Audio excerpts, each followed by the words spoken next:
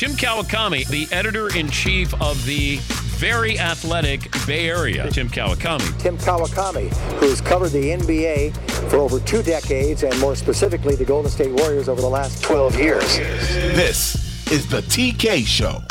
Hey everybody, Tim Kawakami here, TK Show, recording from the home studio.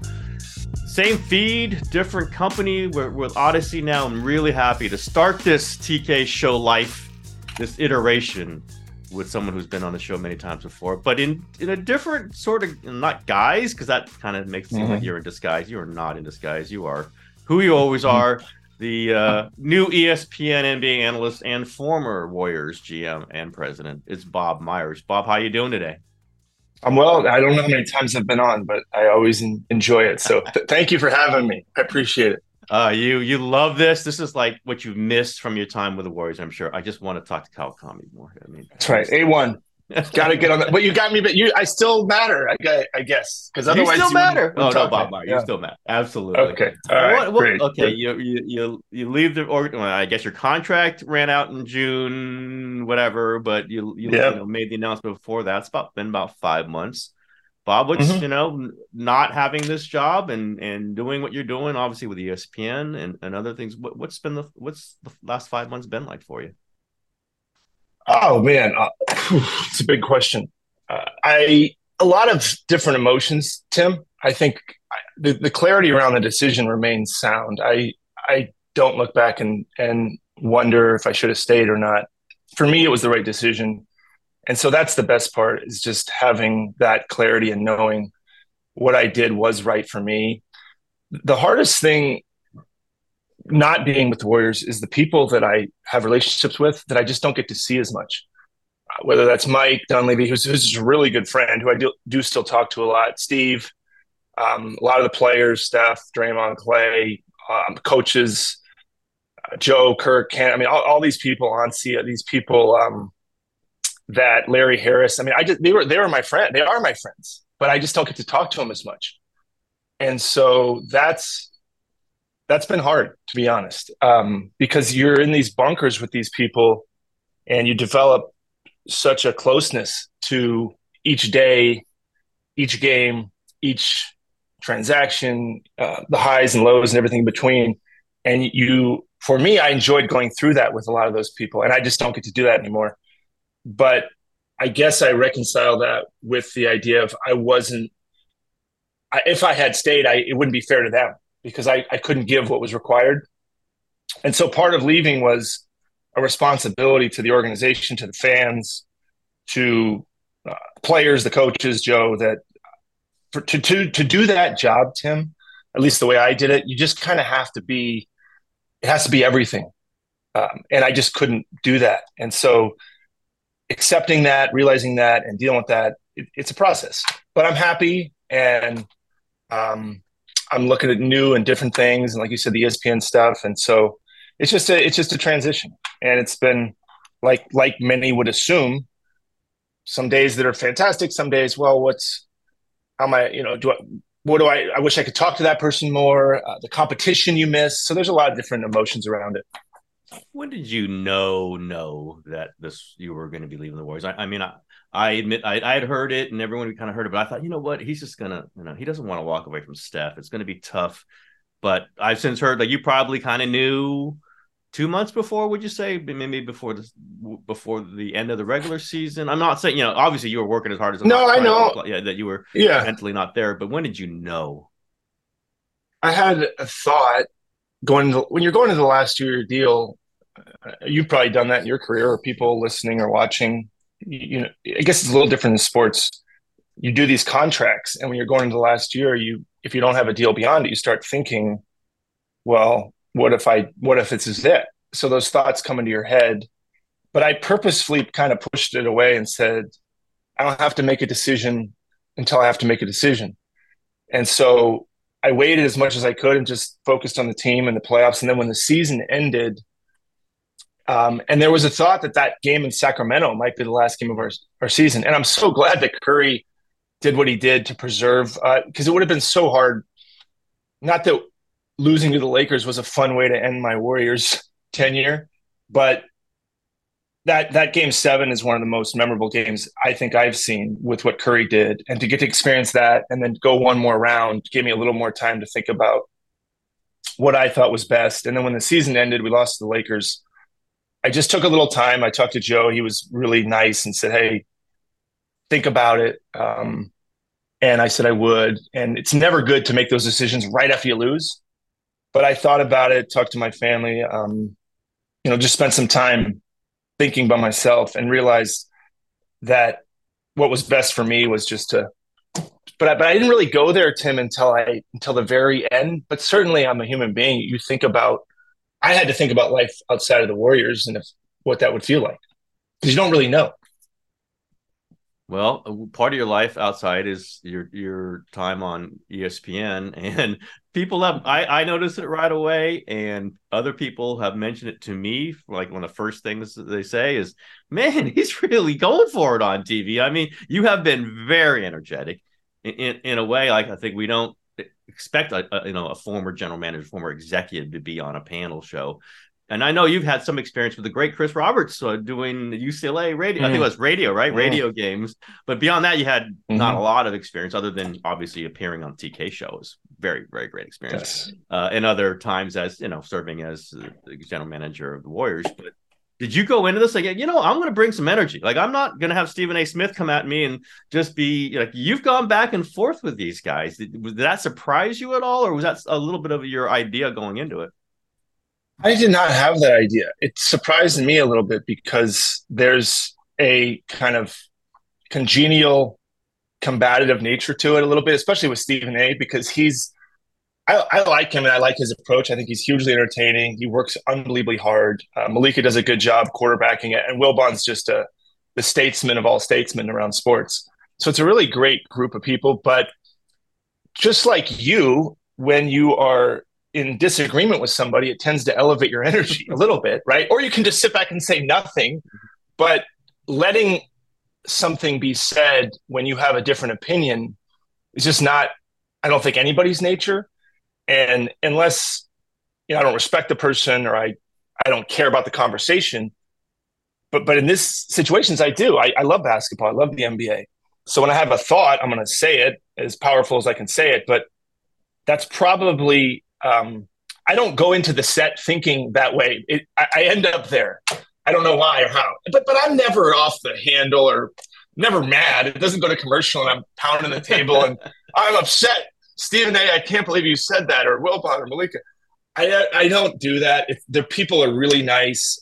David Roberts, the guy that hired me, the people are really supportive, and at least they've been fantastic with me. So, but you're right. That energy thing, maybe a little surprised myself.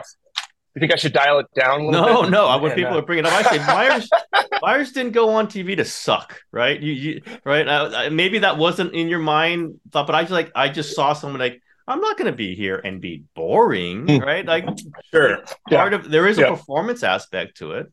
I mean, you're trying to provide information, and I've said this, like, sometimes when you argue with somebody on TV, you means you respect that person. And I think you brought it up with Stephen A. Like, I respect Stephen A., but also, like, I know there's parameters to which we both can go that we're going to be okay with it. It's part of being on television. And I'm not saying all these things are flashing through your mind as it happens, but I imagine your producers are pretty happy with that energy, right? I've gotten, again, it's hard because yes, they have given me good feedback. I don't know, Tim, I really don't. I don't know what people really want to see or hear or what the audience is looking for, because as a former front office executive, I don't know how detailed they want things explained. I don't know how much they want to understand what's behind the curtain. So there's this balancing act of being entertaining, one, like you said, being informative, trying to provide a lens that maybe they don't know or haven't seen.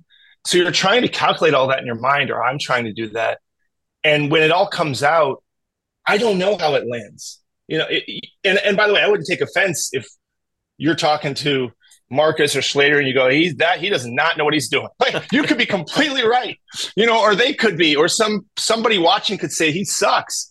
And that's their perspective of it. But I do want to try, and I do want to give it the best I can give it with what I've experienced. I mean, I've been an agent for 14 years, with the Warriors for, I guess it was 12 or 13. I only know the NBA and the business side of the NBA, and have a lot. I've seen a lot, just like you. I mean, we've known each other 20 something years. We can laugh about Kobe Bryant, about UCLA basketball, about the Lakers in the late 90s and the early 2000s, and now the Warriors. And so, just like you, where does all that come out? What's interesting to people? What's not interesting? That's the part that I still don't quite know, but I'll keep working at it. And like I said, it's a process, and I haven't done it enough to really have a rhythm for it. On some of the things, and I'm sure you knew this going in, you talked about, like, what do you do with a Klay Thompson extension, and you said, this is why these are one of the reasons I'm not there anymore. And I did not take it as saying, like, I did not want to deal with the Klay Thompson extension. Your point, right, if I may, like, I assume it's like these sorts of discussions are very difficult. And they're not just about this year. They're about 3 years down the road or 4 years down the road. But also another time when you're talking about Harden and you said, like, yeah, I go to Steph Curry and I say, what do you want? And everyone's, okay, he went to Steph Curry and said, who do you want, Draymond or Jordan Poole? Yeah, right. I mean, I assume you know that when you're saying these things. I mean, or are you surprised? Yeah, I mean, no, I try. I think there's this assumption that I don't want, or I'm unwilling to give an honest opinion of the Warriors. But that what I'm giving is an honest opinion. If people want to try to connect dots outside of that, I can't stop them from doing that. But when I talk about the Warriors, I'm going to talk about it from a very intimate, personal place. And that's just because that's the truth. I'm not talking about any team. And so when I talk about a Curry, or when I talk about Dunleavy or Kerr or any of the players, I'm going to be sensitive or respectful of who they are. As people. But if somebody wants to jump to the fact of, did I approach Curry? Because I talked to Curry, he makes every executive decision. I can't stop them from doing that, because there's a nuance to all this.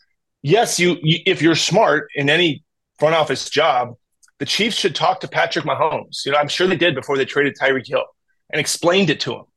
That's different than saying, do you think we should ask for a second-round pick back for Tyreek Hill, or a first-round pick? Or that's not what happens. So for the people that are wondering, there is a partnership. Some players, not a ton, like a Curry, Mahomes, they earn the right to be partners in the process. Steph Curry never forced anything, and it's just not his nature. But did he want to be informed? Yeah, he deserves that. If anybody deserves it, it's him. I mean, amongst every athlete I've ever encountered, you might say there's no one more deserving of what's going on in the organization than Steph Curry. So. But if you know him, and I think a lot of the fans do, as do you, he's not a closet general manager. The best compliment he gave me always was, you're better at this than I am. But that didn't mean I didn't go to him and say, this is what we're thinking. It's just smart business. But if people want to take a line from Countdown and make it the reason why Poole got traded, that's fine. Whatever, they can do that if they want. But that's not the reality of it. So and the fact that Steph does not say, hey, bang, bang, bang, this is what makes it even more important, I think, to listen to him, because he's not trying to impose his will, but you want to know what he thinks. And that it's a conversation, right? I mean, it's what do we feel about the way this team is going, the way and it's a conversation you would have with Steve, right? I mean, I just imagine many, many times. Yeah. And look, you have a choice to do it and engage or not. And to the people watching, listening, the answer is not to inform. That is not the answer, right? To not tell your best player, maybe in the history of the organization, most likely for the next however many years, you don't not talk to him. But over time, you develop a relationship where you can have these conversations and say, let me bring you into this conversation and hear your thoughts. And sometimes the thoughts are, this is what I'm thinking. But if you end up going this way, I understand. Or this is what I'm thinking. I just want to know this. And then that part of the question is answered. And then after that, they say, okay, hey, or Curry would say, hey, that's fine. I mean, obviously, on the Durant stuff, it's fascinating because I remember when we lost I've told this story before, when we lost Game 7 in Oakland, the next morning, Tim, we had exit interviews. And I've said this before. So it's me and my desk, and then across from me, each player would come in individually. And we had just lost, I suppose, at 8 o'clock the night before. So this is probably 12, 14 hours removed from a Game 7 home loss of the NBA Finals, which is probably the most pain or closest to the summit you can get without reaching it. I mean, you can't get any closer. And at home too. So it's just a brutal feeling. And I remember Curry coming in and looking at him, and we were talking about the season and the team. And at the end of it, I said, "Hey, what if Durant wanted to come? Like, what if after I think free agency was like 5 days away." I said, "If Durant wants to meet with us, or if he would be willing to, or if he's taking meetings, what do you think on that?" And I was looking at how his body language, because there's ways people aren't gonna be able to see me, but there's ways to say yes and no, right? He could have looked at the floor and said, "Yeah, I mean, whatever you want. If you want me to." That's a no, right? That's a no. Yes. That's, I don't want this. Yeah. All right. Could have just said, "No way. This is my team. We just lost. I'm not sharing the spotlight with anybody." But the beauty of Curry is he looks me in the eye and he says, you think he'd want to come here?" And I said, "I don't know." I said, "But if he takes meetings and we have a meet, like where are we at with it? If it's a possibility." And he looks me in the eye and says, "Yeah, I mean, for sure." And so that's a lens into Curry's selflessness, because it's his team, it's his thing. But many people, and this by covering the league so long, would have said no very quietly, and it would have never happened. And I think the reason why, for me, I could have thought, let's go. If Durant 5 days later says, "I'm taking meetings, you're a team we want to meet with," then going there without having that conversation with Curry, it's ridiculous. That's stupid. So these are the type of conversations that are meaningful that maybe people don't quite get. But yeah, it's not some, "Hey, who should we draft? You decide." Or if we trade this guy, we're going to get back a second round pick and it's protected. No, make it protected to this. That stuff doesn't really happen. Here's how we frame the deal here. In the third year, you needed this accelerator. Well, obviously, no, exactly. I imagine you're following the Warriors very closely. Start off very nicely. Now 5 losses in a row, including in the last home loss last night to Oklahoma City. We were recording this on Friday morning. As you look at it, are you thinking, like, as a general manager, I would have had to do this, but now, what would you have done in this moment? Where would your head have been? I'm not saying, I know you want to avoid, like, "Hey, this is what Mike Dunleavy has to do." I know you don't want to do that, but I'm just saying, like, where would your head be at in this moment, or where is it now? Where's Draymond suspended for 4 more games? Steph's missed 2 games. We don't know how many more. Things don't look great. Losing home games. Joe does not look very happy on the sidelines there. Where would your headspace be right now? Well, when I agreed to do this podcast, I would not have done this podcast if I'd known they'd be lost.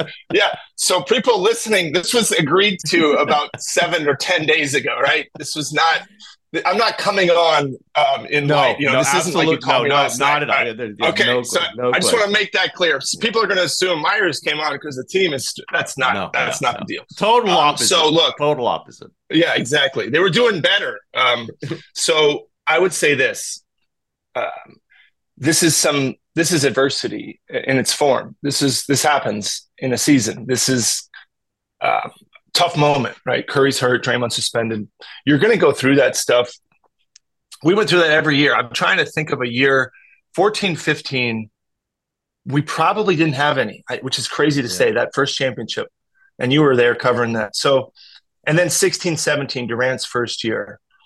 Those years of 12, I think for me, were the only ones where it felt like a smooth ride without any bumps. It's normal to have adversity. So it's here, right? Now, this adversity could have come 20 games into the season. It could have come 40. It could have come 60, but it's coming for every team. So for fans, I would say this is the moment. Now, the hard part is, Tim, is how long are you going to be in it? Like, how long do you sit in the adversity? The good news for the Warriors is Joe's a winner, and he's you mentioned he's not happy. Well, he cares to the highest level, as you and I both know. So he will continue to lead, continue to provide resources to figure all this out. Steve's one of the best coaches ever to coach. You can't have a better guy leading the charge. Don Levy, I think, is a fantastic GM. He's a friend. He's going to do whatever it takes to get this thing in the right direction. You've got Curry. You've got all these great leaders in place. So now it's up to them to align and say, let's figure out a way out of this. And sometimes it just happens. Clay could start making more shots. Wiggins, guys are better than they're playing. That's one part. They're just better. They're not this bad at shooters, so they're going to make more shots. But this is part of the program. What would I be doing? Obviously the Draymond stuff is the Draymond. You got that. You hope that if that's me, I'm saying, hey, that's it, right? So you made your mistake, game whatever 10. So now you can't make any more. And I would assume he'd look me in the eye and say, yeah, okay, and say you kind of used up your mulligan early. So now we got to get through the rest of the 18 holes. And I think he would agree. He would say, you're right. I can't. It's not good for the team. It's not good for him. I don't think he would push back on that. The West is really hard. It's going to be a challenge not only for the Warriors but for every team. But it's the part of the job where the character, the people really matter, and the people I mentioned in the leadership roles are well equipped without me, they're all well equipped and have been there in some way, shape, or form before, whether it's Curry or Joe or Steve or Mike. They're not brand new to this stuff. And so I would trust that they'll figure it out. And if that requires doing nothing, they'll do nothing. If that requires doing some, or that's conversations, or that's Steve changing lineups, that's why he's him. But I don't know. I would have great confidence. I do have great confidence that they will get through all this stuff and get back on track and be a better version than they are today on Friday after kind of having some stumbles. You mentioned the Draymond mulligan. Is that literally almost like conversation you've had through the years? I just think, my presumption is, having gone through it, obviously covered, last year, obviously punching Jordan and everything that the franchise had to go through. And we know there's been other things with Draymond. Almost was like, okay, that's your one, Draymond? Is almost literally the conversation you have? Well, every conversation's just like you and I. They're all different. They're all unique to that specific situation. But the best thing about Draymond, and the thing people may not know, is at least my relationship with Draymond, he will listen. He does listen. If I ever felt like he wasn't listening, I wouldn't waste my time. But he will listen.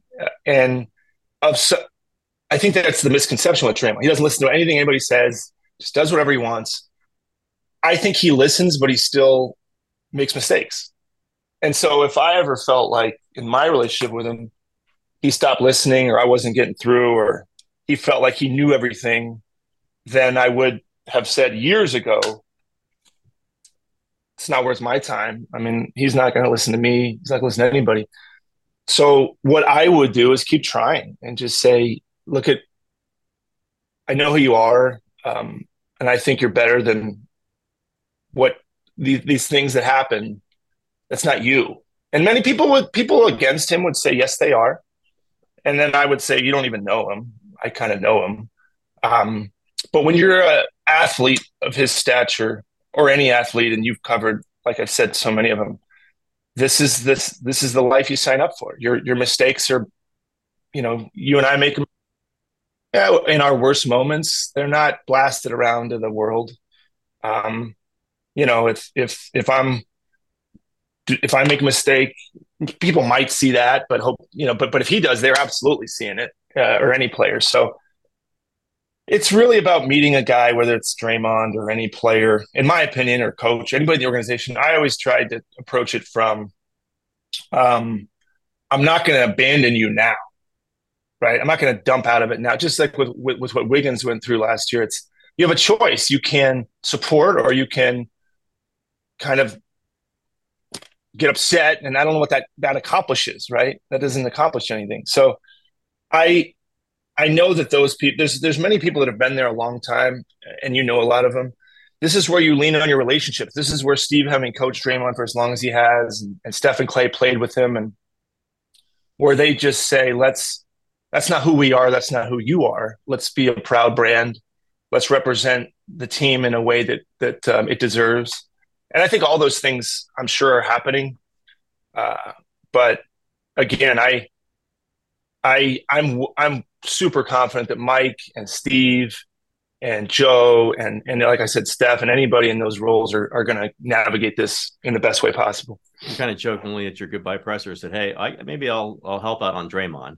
Maybe you can't say, have you helped out on Draymond in the last? Well, I mean, I would say we talk, and I'll always talk to Draymond, and it's not because I'm trying to help the Warriors win games. And I think I said this, I don't know what I said at my press conference. I talked a lot, but if I left there, Tim, without relationships, where I couldn't talk to Draymond or Steve or Joe or Steph or Clay or any Iguodala, any guy, Livingston, guys that been there, then what was the point? Now, fans probably would say the point is to win, and that's awesome. I'm kind of a fan now, so I'm kind of like, go win. But for me as a person, what was my favorite part was the people that I got to go through these things with. So in 5 years or however many years, Draymond's not going to be playing for the Warriors. But I hope we're still talking, just like with Steve and all the other Steph and everybody that have been through. And so I'm not going to not talk to him. I don't view that as much of a relationship. If you used to work at the LA Times, you probably still have some friends that, it's not like you left and don't talk to anybody. That's this misnomer of professional sports is, well, if you're not on the team, you're not going to talk to anybody.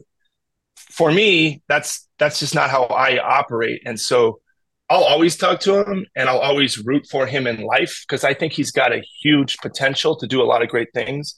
But in specific situations, I'm not disciplining him anymore. I'll be a friend. Like I said, I think he feels the same way. I mean, he came over on Halloween and his family. So he it's like you have relationships, I have relationships. He's just such a big figure in the Bay Area, right? He's so polarizing in so many ways. Just the Bay Area, Bob. Like, well, all right, yeah, exactly. So, yeah. So, anyways, you knew Chris Paul. I'm sure you've known Chris Paul over the years. At all surprised at that move? Had you some inklings that that might happen while you were still in charge? And how do you think, just seeing that personality blend into obviously the big personalities the Warriors have already? How have you seen that from afar? Yeah, I'm not there, so I'm seeing. You may even see more than I see behind the scenes if you're at games. I haven't been to a game yet or practice or anything, but from what I read and see and hear, everything seems to be what the Warriors were hoping for, which was somebody to stabilize the second unit, somebody that was kind of a win now move, was a vet, was a leader of sorts, and so that's what they're all communicating, and I believe that to be true. It wasn't like I got a call from Joe and they said, we're thinking about this Chris Paul thing.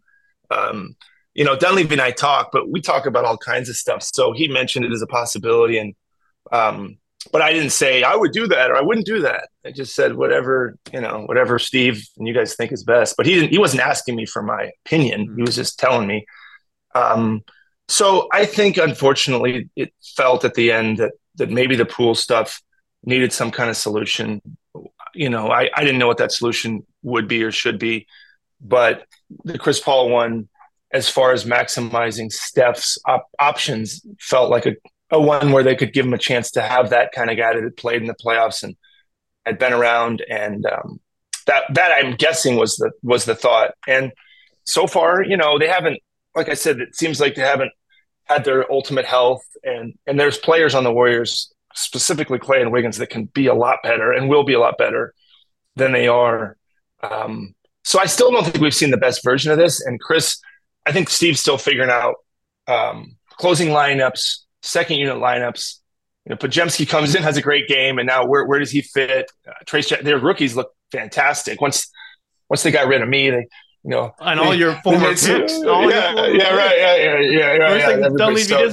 Who did Yeah, Bob dump draft? on him. Okay, Yeah, we got to get rid I of know. them. So, which is really, it's actually, yeah. So they did a great job there, and yeah. So look, I totally understand it, and it's, to me, they've got a great chance if they stay healthy and get in some kind of positive rhythm, come out of this kind of little minute of adversity here. Chris can fit in great, and I think it should fit in great, and especially with Steph. While I was there, we always tried to find somebody to manage the game next to him, and often that was Livingston. Iguodala was huge in that role. Draymond was kind of that point forward, but Steph always functions well with that kind of player, and Chris can be that kind of player next to Steph. Another tricky question, but I'll just pretend you're on an ESPN panel and you're going to answer all the questions I got for you. Yeah, sure. Steve Kerr now on an expiring contract. I don't think it's comparable to your situation. I just think Steve wants to be there and they want him back. Obviously, you have to negotiate the number, and the coaching numbers have gone sky high recently, all to the better. I think coaches should be paid that much. Do you compare it? Like, is this a moment in your mind, like maybe Steve and the Warriors are not going to last forever, or your mind like, this thing's going to get worked out? I think the latter. It seems to me that Steve really wants to be there. Even, I don't know how long, but he definitely wants to be there. It's this to be his last year. So years out, he wants to be with the Warriors, and I think he should be. And I feel like the Warriors are feeling the same way. I don't sense any part of the organization that doesn't want Steve there. He's been unbelievable for the team. He's almost the best you could find as far as a front-facing coach in any sport, and is just an unbelievable human being. And I think Steph would probably echo some of that same sentiments as far as wanting to see it through with Steve. So I see a lot of alignment, and I just see a situation where two motivated people or the Warriors and Steve just haven't kind of clicked on that specific number or whatever it might be. But I'd be very surprised if that didn't get worked out at some moment in time. And I don't sense any discord. I don't sense any idea that Steve's not going to be their coach, or they don't want him to be their coach. And I think, and like I said, his situation, my leaving the Warriors wasn't out of frustration or out of money. My leaving the Warriors was more kind of like 12 years. I did everything I thought I could do. Brought in Mike, thought he could be great in the role, and just said, kind of, in my mind, my work is kind of done. I did everything. Joe had just bought the team and just showed up, and Kirk was there. So they had been there a year when I got there. They're 12 years in. They know the business. When I first got there, I'd been in the business much longer than they had, but they know so much now. Kent is there, so he's 8 or 9 years on the job. For me, it was more like, you guys are well equipped. Mike's well equipped, but I think Steve is not going to hand off the coaching responsibilities to anybody. So I see a solution. I don't know when, but I imagine they'll figure something out. As the veteran podcaster that you are, you've segued very nicely into my next topic was going to be, so Bob, you have clarity on what you want to do next? I mean, you're doing the TV now. Could you do the TV for many more years? Or are you thinking, there's something big out there for me maybe pretty soon? I don't know, Tim. The good news is I don't have to answer that right now. I'm really enjoying the TV. Like I said, the people are great. It's a good time for me to kind of experience something different, not feel the weight of managing a team. That doesn't mean I'll never do that again. But for this moment in time, it feels right doing what I'm doing, and it could continue to feel right for as long as I maybe wanted or hoped. So I don't sit here right now looking at who might need a GM next year. I'm not doing any of that stuff. I know what that job is. I know the responsibility I know what that requires. If that's what I wanted, I would have stayed where I was. And what will I feel like 2 years from now, 3? We'll do another podcast, and I'll tell you where I'm at. I'll tell you where I'm at then.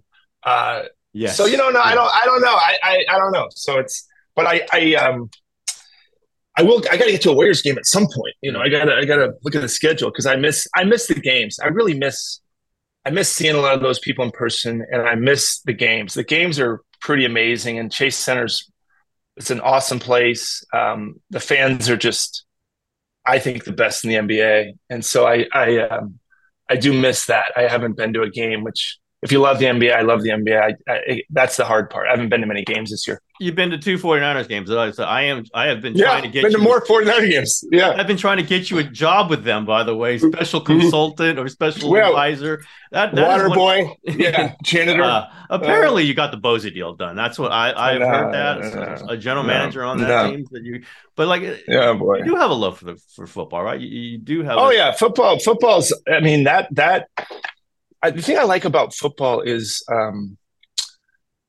it's what's fascinating about the NBA is the superstars, right? They're so powerful. And I think football, unless you're the star quarterback, it's a team, right? It's a team.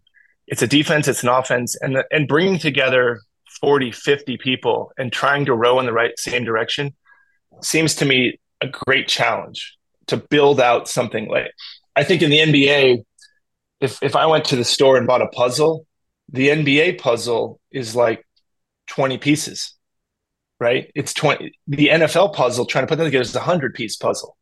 And that's, to me, the fascinating part about the NFL is there's offense, there's defense, there's special teams, there's the salary cap, the way they structure deals, which you're very knowledgeable about, is kind of like, wait, I thought this guy signed a deal for $20 million. Now he's making $4 million.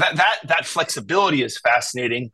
The hard cap is actually fascinating too, because there's a parity that comes with the hard cap where the rules, you can't have one team spending $300 million and one team spending $150. It just doesn't work that way. So there's a equality to it.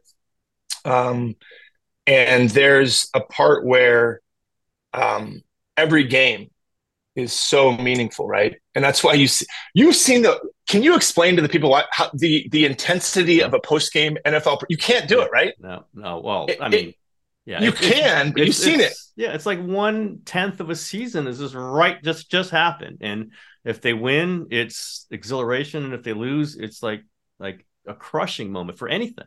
3-game losing streak is the end of the world, as we just experienced with 49ers. Yeah, the Warriors have lost 5 in a row, and that's not great. But it's one game. Yeah, it's one game, right? It's one NFL game. 5 in a row is one NFL game. Yeah. But I always listen to you because I can hear when you're asking the questions. You absolutely don't shy away from that. You know how upset whoever the 49ers coach is, and I think you covered the Raiders when they were here. Mm-hmm. But you're kind of like, some reporters, I feel like, sense the tension in the room and go, I'm not going to elevate the tension. Mm-hmm. And you personally are kind of like, this question needs to be asked. Yeah. I don't care how uncomfortable it makes you, which I think is a skill, Yeah, obviously skill. You're not trying to elevate the tension, but yeah, you got to ask some questions. Like, there's some things that have to be asked. And I guess to speak about myself, I do believe I can phrase them in a way that the question's going to get answered, but it isn't going to make it worse, right? Like, phrase it in the context. And I do appreciate that maybe coaches or whoever understand. Like, Steve doesn't love every one of my questions after games. Right. He doesn't. That's okay. At least there's context to it. I'm trying to think through it. And I do believe you have to ask him. Like, Kyle Shanahan asked, is Steve Wilks a problem right now? Right. He's not going to say, oh God, yeah, I can't believe, I'm glad you asked that. He's going to say something. His answer is going to be something that gives us more information. And I do believe it's funny.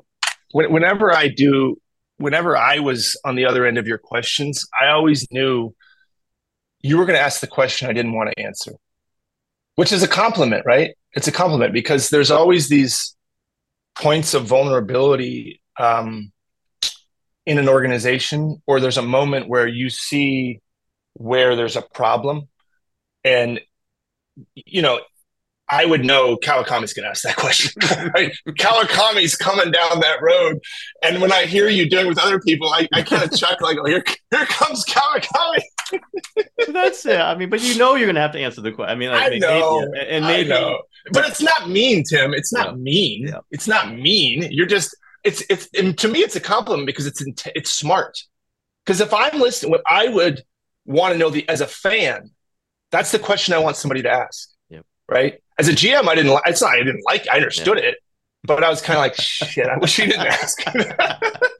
Which again, I do think the people who can answer those questions they don't love it maybe, but they understand and respect that it's asked, because you're going to have an answer, right? You're going to have an answer. Right. It's not like, my God, you were going to ask about Draymond punching Jordan. I can't believe you brought that up. Yeah. What? Don't bring that up. That's going to happen. And when Steve Wilkes and defense is struggling, Kyle's going to get asked about that. And I was like, I'm just going to ask. I did get Durant got mad at me once when I did something like that. It's like, he got mad at Ethan and he was like, no one's going to talk about the game. And I said, well, what do you think about the game? He did not like the tone of my voice. And he let me know, which was fine. I get it. Kevin and I have had a relationship. It happened, but he didn't. That's one time I do kind of want things to go. Like, can we get going here? I don't want just hemming and hawing. Like, let's get to what we're here for. And Kevin was mad. Like, if you want to ask me, us to ask about the game, okay, I'll ask you about the game. And he did not like the tone of my voice. You're the reason he left. You're the reason. I'm probably second on this list of people that I just mentioned, but that's okay. That's good. That was a very interesting time. We've gone so long, we could go into all that, but we shall not. Yeah. I will end this long podcast, but it's been great. I will say that, and I don't just say that for nothing. With a version of a question I've asked you many times. I ask all my guests. Bob Myers, you are an avid book reader. You have given out recommendations to your teammates, to your players, to me, stuff I love to hear about. Bob, what's your favorite book right now?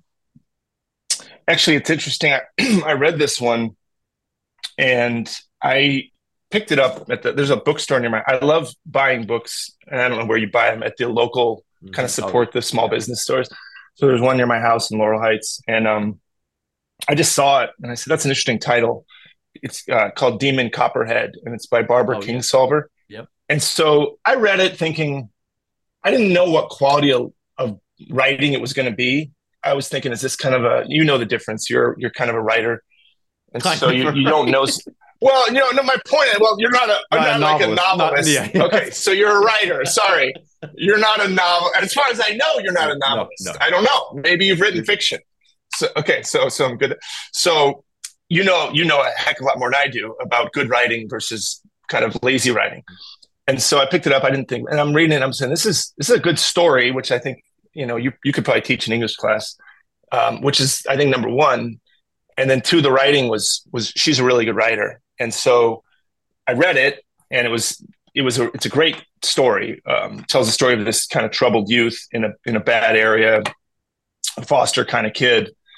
And it's a really good story. But after I'd finished it, I got a text from Kerr, maybe a couple weeks later, and he said, hey, you got to check out this book, Demon Copperhead. And I go, I didn't know it had kind of hit that kind of mainstream. And I was like, wait, I read that. He goes, I read that. That was fantastic. It was a great book. And so it's always nice to get validated with a book, because sometimes I don't know what resonates with. Obviously, there's the special books, All the Light We Cannot See, all these ones that like hit everybody. And so that's a good one. And I'm not reading it right now, but that's a good one to recommend to people that I think a lot of people would like, because it's not a specific thing. It tells the story. There's a lot of good characters in it. It's just a good old fashioned story. So what are you doing? What are you reading? I just bought that. I bought that book on Steve Kerr's recommendation, by the way. There you go. Yeah, I got to get to it. I am reading actually the new history of the Marvel Comics movies, the rise and whatever, the reign of the MCU. I don't know if you're not probably not a superhero movie. No, I'm not like intimately. I am. So okay. It's a fascinating because it's about organizations. It's about committee meetings to try to make this better, and how they got Robert Downey Jr. to play. I mean, that kind of stuff. I love it. It's very anecdotal. I'm not a nonfiction guy. I think I've told you, and you guys, and executives read all these how to think stuff. I don't, Tim. Yeah. I don't. Like Farhan. Maybe I should. Maybe I would have been a better GM. I don't know. Farhan comes on, and he's all, and I understand sociological stuff, and I'm not as into those. I like fiction, but this one I like.